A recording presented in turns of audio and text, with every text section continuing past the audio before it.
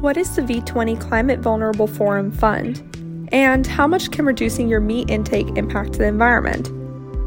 Welcome to the Climate Recap from the Beckosphere Climate Corner, your go-to place for international and US-based climate news. I'm Becky Hogue, a science writer. Today is Wednesday, April 27th. Let's jump right into the news you need to start your day. Let's start with some climate victories. On Monday, Indigenous leaders met in New York for the 21st session of the United Nations Permanent Forum of Indigenous Issues.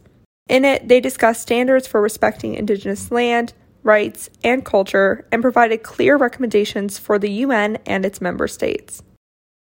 Meanwhile, financial ministers of the V20 group of vulnerable nations, which represents 48 developing countries, have agreed to design and test a funding facility to address losses and damage brought on by climate change-induced extreme weather.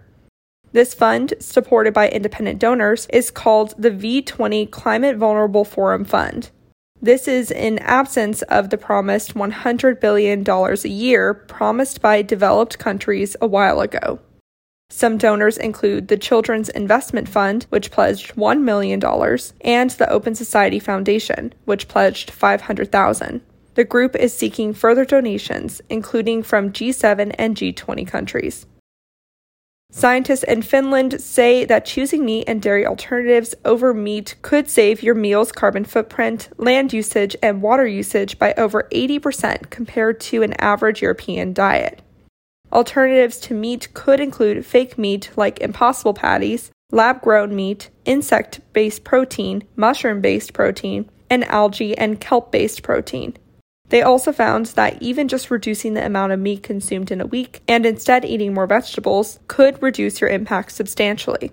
Not everyone has to quit meat or dairy products cold turkey, but reducing your meat intake or switching it out for other options is a great way to reduce your meal's environmental footprint and water usage. Over in the United Kingdom, Great Britain announced a task force Monday to tackle greenwashing in the financial sector. Greenwashing is when companies make themselves out to be more climate-friendly while doing little to actually move the needle in the right direction. The financial sector is particularly bad about this. Britain has a goal of making the economy net zero by 2050, and as part of that, it wants to become the first country to have a net zero financial sector. The task force will judge the credibility and accuracy of companies' green pledges. Many financial institutions say that putting a price on carbon would help them with their climate goals. In the United States, I have another Earth Day event to mention. Trigger warning. This next news story contains content involving someone taking their own life. Please fast forward past this part if you are not in the mental state to hear this. I will leave resources down below if you or someone you know is at risk of bodily harm. 50-year-old Wynn Bruce burned himself alive in front of the U.S. Supreme Court as an act of climate protest on Earth Day. The Buddhist from Boulder, Colorado, later died from his injuries. This was actually his second attempt of self-immolation, as he tried to do this in front of the World Trade Center back in 2017. This was also not the first time that someone has set themselves on fire in the nation's capital for climate change. In 2018, gay rights lawyer David Buckle set himself on fire in climate protest, later dying from his injuries. Most climate activists were deeply saddened but understanding of the act, as the crisis has become more dire. My thoughts go out to Wynn's dad and friends. He was an only child. In other U.S. news, the Bureau of Land Management announced it's shrinking the amount of area eligible for drilling in the Arctic Reserve, basically moving the percentage back to the Obama-era 52% from the Trump-era 82%. The National Petroleum Reserve in Alaska encompasses approximately 23 million acres. The new rule would also reinstate protections for certain areas considered environmentally significant. Now over to some climate fails. While many countries, particularly in Europe, are trying to build back a bit greener, others are clinging even harder to coal. Global coal production capacity rose almost 1% in 2021, according to Global Energy Monitor. That may not sound like a lot, but we're at a point right now that calls for rapid decline of coal, not an uptake of any kind. Most of this increase comes from China. In fact, they added almost the same amount of coal plant capacity as the rest of the world shut down in 2021. Since the beginning of 2022 and the start of Russia's war in Ukraine, India and China have doubled down on coal. The only upside is that the number of new coal projects under development in 2021 fell by 13% last year. But this is not the case this year. The number has risen by 9%, a record high. Globally, there is still more than 2,400 coal-fired plants being operated in 79 countries, and only 107 of them have a phase-out date. Speaking of coal, the UK is close to greenlighting its first coal mine in decades. It would be located in Cumbria and will extract coking coal from the North Sea. Coking coal is mainly used for steel production. Environmental activists are fighting it hard right now, as it could jeopardize the kingdom's climate goals. On the bright side, a new poll by the centre-right think tank Onward found that if the UK's Conservative Party, the Tories, ditched net zero goals, it could lose 1.3 million voters. 46% of voters polled said that they are less likely to vote for a party that wants to back out of the UK's net zero plans.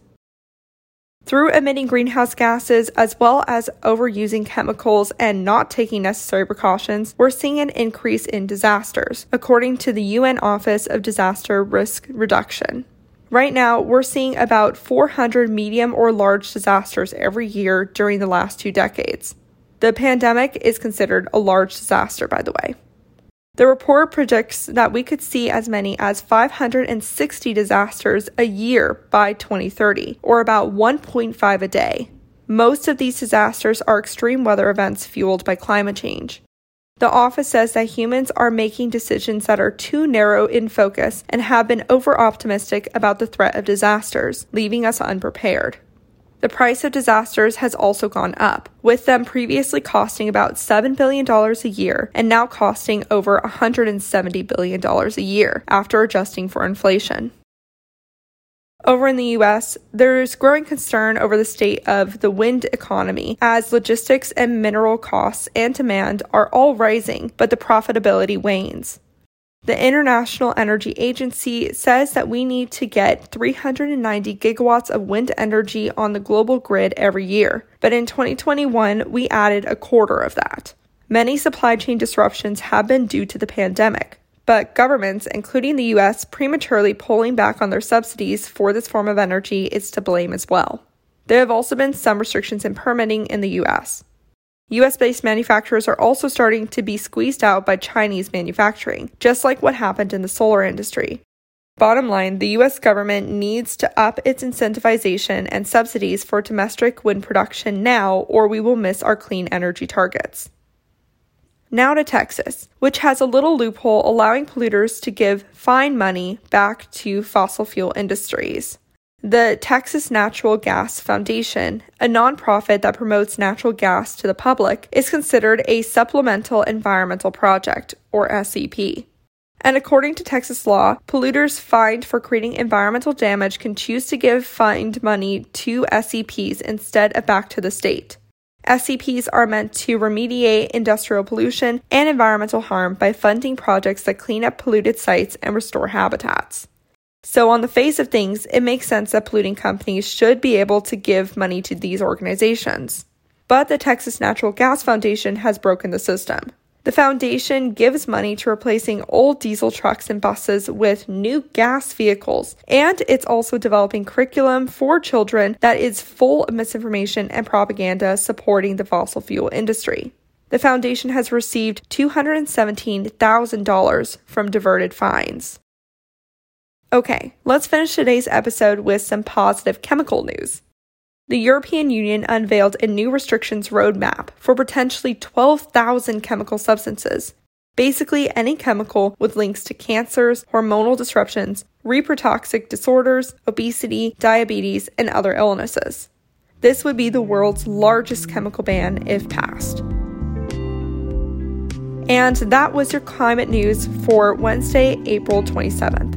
If you like the work I do, please follow this podcast, give it a 5-star rating, leave a review, and consider checking out the Becca's Fear Climate Corner YouTube channel. Remember to talk about the climate crisis every single day and to support your local news organizations. Bye for now.